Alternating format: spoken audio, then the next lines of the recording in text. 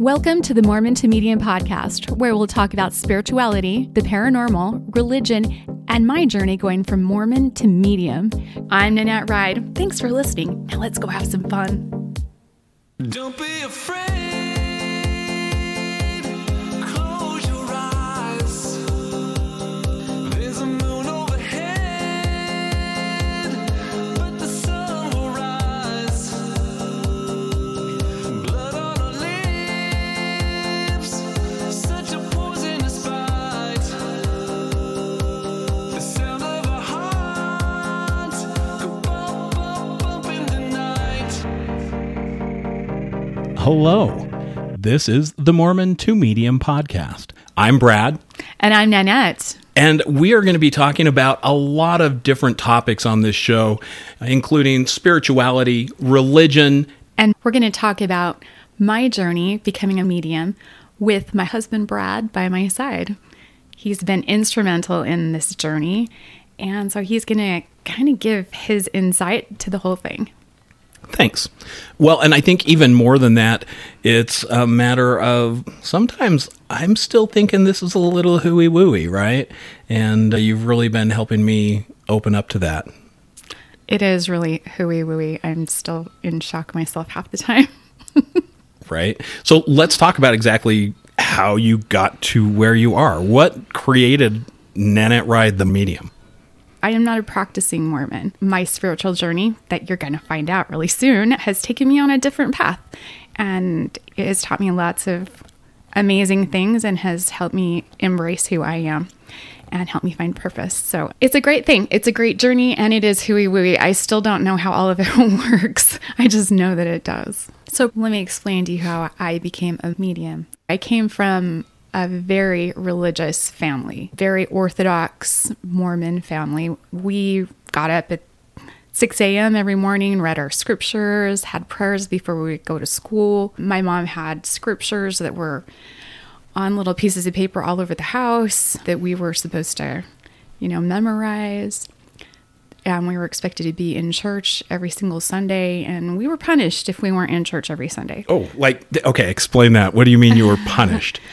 We were made to stay in our room all day long and not come out, and she would bring us food in our room, just like stick it in the door and shut the door. Isn't that what Mormons do on Sunday anyway? Well, we typically would have a big family, Sunday dinner, like the typical pot roast and the whole thing. So we didn't want to miss out on those. We always had good desserts and stuff. But, as a kid growing up, it was really strict, super strict. And we were expected to be ready for church and to be reverent and, to do all the things.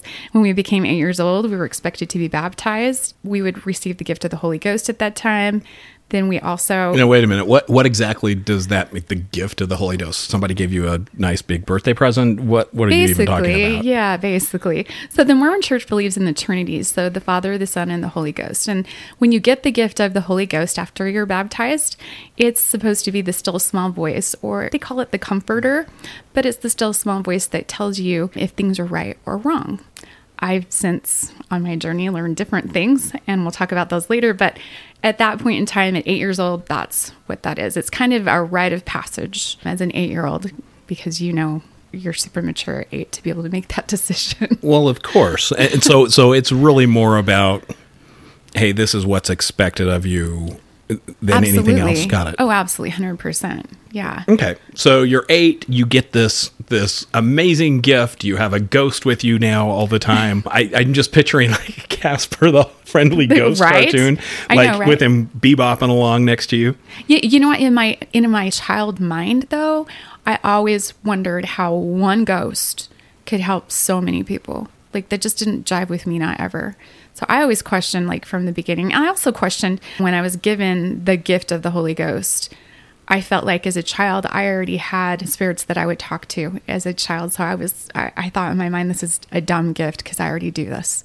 So I think I had little red flags ever since I was a little kid. So even as you were a child, you had some of this, is it clairvoyance, this mediumship ability? Is that what you're saying? Yeah, as a child, I would actually have tea parties with spirits, and I would talk to them outside, and my mom would come and ask me who I was talking to. I could feel different spirits when I was a little kid, but not see them with my eyes. I was a very lonely kid. I was in an abusive home. So I think when you come from a background like that as a child, you go to places where it's safe.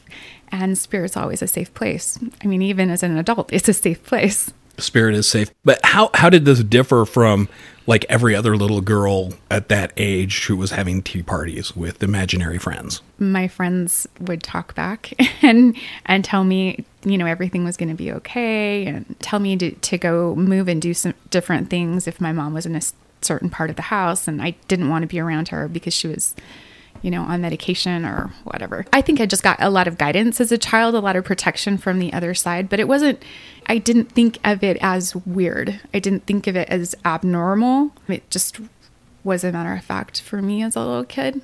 Gotcha. So when did that change and how did it change? As I began to grow up, those little gifts and those glimpses started to go away, and they turned more into dreams. I would have dreams that would come true. I would get little premonitions in dreams.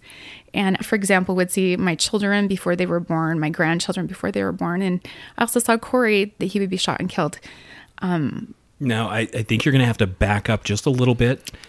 Let's talk about Corey. Let's talk about what happened there, because that was really the turning point for you, right? It was the huge turning point. It cracked my soul wide open is what it did. So on January 30th of 2014, my husband, Corey, we had actually been married for 19 years and he was 9 months from retiring. He worked for the Utah County Sheriff's Department in Utah County, and he loved his job. He was a sergeant out in Eagle Mountain. And what he did is he was on his way heading home to pick up our son, who the previous night they had had a little bit of a quarrel and he felt bad about it. He wanted our son to know that he loved him. And he told me that when he had called me at noon, that's what his plan was. But on his way home, he saw a car on the side of the road in Eagle Mountain with their hazards on. And so he decided to pull up behind them and see if they were okay. So he did do that, and he went up to the driver's side of the car, and there was a young girl, a 17-year-old girl, that had been crying and that was really upset. And he checked to see if she was okay. She said she was fine and that they had been quarreling. And so he got her information and asked for the passenger's information. And he was a Hispanic male, had some tattoos on his neck. And he kind of was a little bit offish. You could see in the video that was taken from his dash cam that he was getting frustrated, that he wasn't getting proper information from the passenger. He had gone back to the police car a couple of times to get information because the passenger's information was false.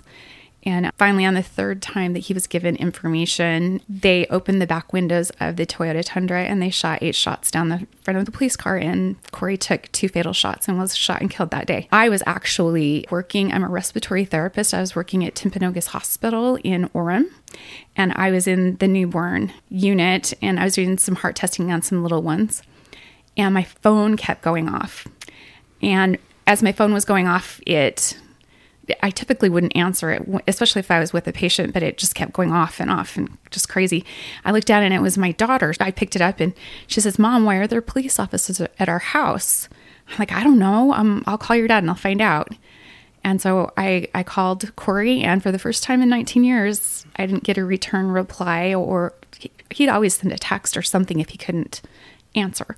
I decided to call dispatch, and I called dispatch and they put me on hold, so I didn't get any information there. And while I was on hold with dispatch, my phone the second line rang through, and it was a friend that worked the night shift. She let me know. She's like, "Nan, where are you?" And I told her, "You saw me this morning. I'm at work." And she said, "Corey has been shot and killed." And at that point in time, I went numb everywhere and I was shocked everywhere. And I screamed from one end of the hospital to the respiratory department. And during that time, I could hear Corey say, "Whatever you do, don't be angry. Whatever you do, don't be angry," which, I mean, I don't know how I could hear that through screaming so loud. But as soon as I got to the respiratory department, I couldn't breathe. And I remember clawing at some of my coworkers and told them I couldn't breathe. And the last thing I remember is they said, "Call a code." And that is not a good thing. That's usually when someone's heart and breathing have stopped and they have to resuscitate them. I'm not sure. Things went black for me after that, and I'm not sure how long I was gone, if it was seconds or minutes or whatever it was. But as I came to, I had oxygen on, and I sat up, and I could hear Corey say, "Tell the sheriff the dash cam was on." The sheriff wasn't in the room yet. And then he came walking in the room, and I said, matter of factly, "Corey says the dash cam was on." So you're hearing this in Corey's voice. In Corey's voice. Like he was sitting right beside me in my ear. Yeah, in my left ear. That's where I heard it. The sheriff explained to me that there is no way that the dash cam would be on because Corey had a new computer and he had a new light bar in his police car, and things hadn't been hooked up yet, so that they wouldn't work unless he manually had turned it on. And there's no reason he would manually turn it on for a vehicle assist like he had done, just for hazards on the side of the road like that. So I then heard Corey loud. He screamed at me in my ear and frightened me and said, "Tell the sheriff the dash cam was on." And I jumped off the gurney and I said, "Can't you hear him? He says the dash cam was on." And my friend, who is a respiratory therapist that was standing next to me, said, "She's pretty insistent. Do you think that maybe you could check?" And the sheriff, rolled his eyes and took his phone and walked out of the room. And just a few minutes later, he came back in and he said, "You were right. The dash cam was on. Now we know what happened." And wow. Yeah. So I believe at that point in time that I came so close to the veil that my heavenly gifts just popped open. And that's when I started to hear, I started to see, I started to smell, I started to feel, I started to taste. Like all of my senses just popped open, and it was terrifying. Absolutely terrifying. Yeah, I can only imagine going, wow, there's a whole other realm that you're seeing and hearing and feeling. What other experiences happened in that time period? Did you have other openings or other areas where your gifts started to unravel or to expose themselves? Oh, absolutely. It was like a nonstop, really fast merry-go-round. My gifts started to manifest in dreams. Like I would take a nap and I would see how someone would die, and that the person would be standing next to me in the dream. They would tell me how they died, who was there, what happened, where their body was, everything. It was terrifying. And I would wake up, and then that night, their spirit would be standing around the end of my bed. Not just one time. It happened several times. And that was terrifying. When it came to Corey, I would lay on his side of the bed, and I would have my back to the bathroom, and I would often feel him touch my hip, and I would turn over to see who's there, and there was no one there. I would see things in the middle of the day. Like I would go to back out of my garage, and in my rearview mirror, I would see dark ones that would pass behind my car in the middle of the day. They literally look like a colored in shadow. And I mean, here I am, this little Molly Mormon, I had a temple regimen. I paid my tithing. I went to church every Sunday. I did everything. I checked all the boxes. This chick was going to the celestial kingdom. I did it all. And I was terrified. I thought I did something wrong. I thought I was haunted. Not only was my family shattered and my husband murdered, I was starting to feel like I was haunted and being completely just terrified about everything, not to mention completely exhausted. But yeah, like everything was happening. I had Corey at one point in time, right after his funeral. I had hugged everybody at the viewing, and I had gotten really sick. I had lost my voice completely. Like I couldn't even say a peep. Nothing would come out, no matter how hard I tried. And I'd have to write everything down. And I needed to go to the grocery store. I needed to get milk and, just the basics. My daughter brought me in the keys to the car. We had one set of keys, and I couldn't find the keys anywhere. Not anywhere. We ripped the house apart. We ripped the couch apart. We ripped everything apart. Couldn't find it anywhere. So she's like, "Maybe you're not supposed to go to the store today. Maybe Dad doesn't want you to go because you're super sick." I was like, well, maybe, kind of blew it off. Then I went in and did some laundry, folded it, went to go take it into the guest room. And in by the guest bed on the side bureau was Corey's picture, and my keys were sitting there. And no one else was in the house but me and Kylie.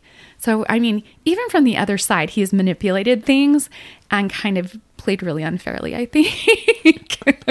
It sounds like he knew you needed somebody to watch out for you, though. Like, he's like, okay, this lady's a mess right now. And who wouldn't be, right? That is, I can't even imagine what you went through. And I've known you pretty close for a while, but I still can't even fathom that. It's just something that, unless you've been through it, you truly can't understand. Thank you. No, I would never wish this journey on anyone. It was terrifying. But you know what? I think when you shatter into a million pieces, I think the universe has a way of helping you glue yourself back together, kind of like those Chinese bowls that, get put back together with the gold. I got lots of gold lanes. I'm a lot stronger than I've ever been. I am not the same girl that was married to Corey. I think I would terrify him if he were standing right now, right next to me. He'd be like, oh, dang. Because he didn't like spiritual stuff either. Like he had a couple of instances where spirits came to him and made themselves very well known to him, and it freaked him out. Well, a lot of people are afraid of ghosts, right? 100%. We're taught that, oh my gosh, ghosts are scary. We have a million movies that tell us that, right? Absolutely. And who doesn't? I mean, I like to get scared. I always loved scary movies and haunted houses and things like that. But when they actually become real, they're not scary anymore. In the beginning, they were scary because that's what our culture teaches us, is to be scared. But once I started to learn, how the other side works and having spirit teach me, and I've had some wonderful, awesome mentors that have come into my life too, that have helped bring that balance and help take the fear away. It's been a really sacred journey. Well, how did this journey play out with your religion, and then you're seeing these things? I mean, did you drop to your knees and pray? Did you open up your scriptures, your Book of Mormon or your Bible or whatever, and try and figure out what was happening? What did you do from the religious standpoint?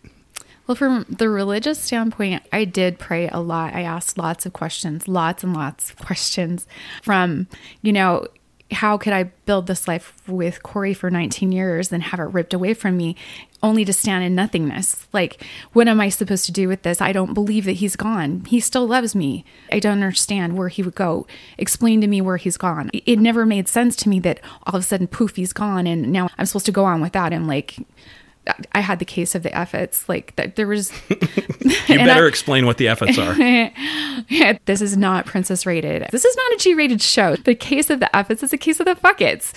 I just didn't care. So, yeah.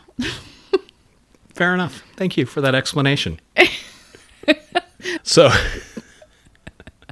All right, so here you are, you're a grieving widow, you're seeing weird shit all over the place. You've got dark ones behind your car, you've got people who are dying standing next to your bed. You're thinking, holy shit, I'm losing it. What's going on? Did you call a priest? I mean, did you say oh my God, my house is haunted, come help me? I actually got an appointment with my bishop, and I went into my bishop and I told him what was going on. And he looked at me very solemnly and said, Sister Wright, it seems to me that you have some heavenly gifts, and I'm sorry, I can't help you. So it left me empty. Dude, really? You're supposed to know. I surely am not the only Mormon person that has interactions with spirits, right? Well, obviously, if he says, hey, Sister Wright, you have some gifts, but I can't help you with those things. It would, make sense that he's heard about things like that before. Exactly. I think there's that stigma, though, too, that when you talk about spirits, that people are afraid of demons. And especially when I saw dark ones in the middle of the day, dude, I'm sure that they wanted to run away. Thought that, oh, yeah, she's doing some way wicked stuff. I don't understand the fear for not helping someone that's asking for understanding, Well, what do you mean by somebody who's asking? You mean a parishioner, like you going to the bishop? Yes. Okay. They should know stuff like that. The apostles should know. The stake president should know. If they're going to be dealing with people, they should be able to have a couple of answers. I mean, they're supposed to be using their gift of discernment. That is a gift. That is your intuition. They're supposed to be able to use that for things. And it doesn't feel like they tried, Gotcha. It was just kind of a, hey, you'll learn all about this on the other side. Don't think too much about it here. Basically. And isn't that the answer to almost everything, every question? I mean, I had lots of questions. This is a rabbit hole that we may not want to go down right now. Faith. That's Baby. judgmental. That's the answer, though, right? know, Is it's you true. got to have faith. So, look, you went through a lot of stuff there at the beginning. What helped you progress to where you are? Because you seem like you're doing really good for somebody who lost their husband so tragically. You know what helped me so much is I had a friend that took me to a Peruvian shaman. Those were in the early days.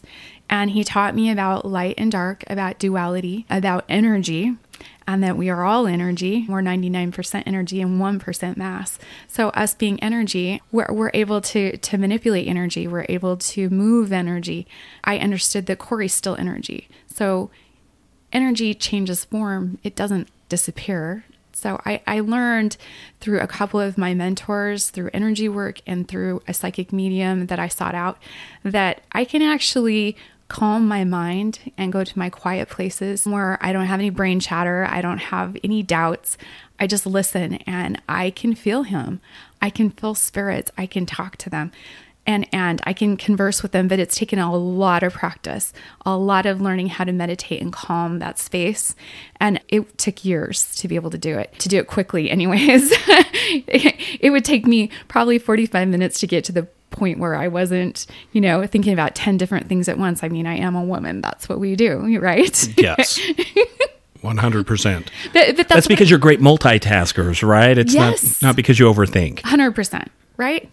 But once I learned that I could have a relationship with those that I love on the other side, it's just a different relationship. I can still feel him. I can still smell him. I can still do all the other things. It's just not a physical thing on this plane. I realize that we all have that. We can all do that, and we shouldn't have to have them just disappear out of our life and not be a part of our life anymore. And that brings such comfort and such peace to me. So if there was one thing out of this short chat that we've had that you want people to remember, what would it be? That our loved ones still love us. Love goes on forever. And we just need to quiet ourselves in order for us to tune that dial to the right frequency to talk to them. And I am not anybody special. I'm just somebody that spent the time to understand. And you can too. Awesome. I love it. Thank you so much. You're welcome. And thank you to everyone who listened. We hope that you enjoyed it. We'd love to hear your feedback. And send any questions or things you'd like us to talk about to my email. I don't know what it is, Brad. I'll have to tell you. You don't know your own email address. zenergysage@gmail.com. Wow. Is that it? Probably ought to spell that. ZENERGY sage, SAGE @gmail.com. Awesome. Thank you so much. Thank you.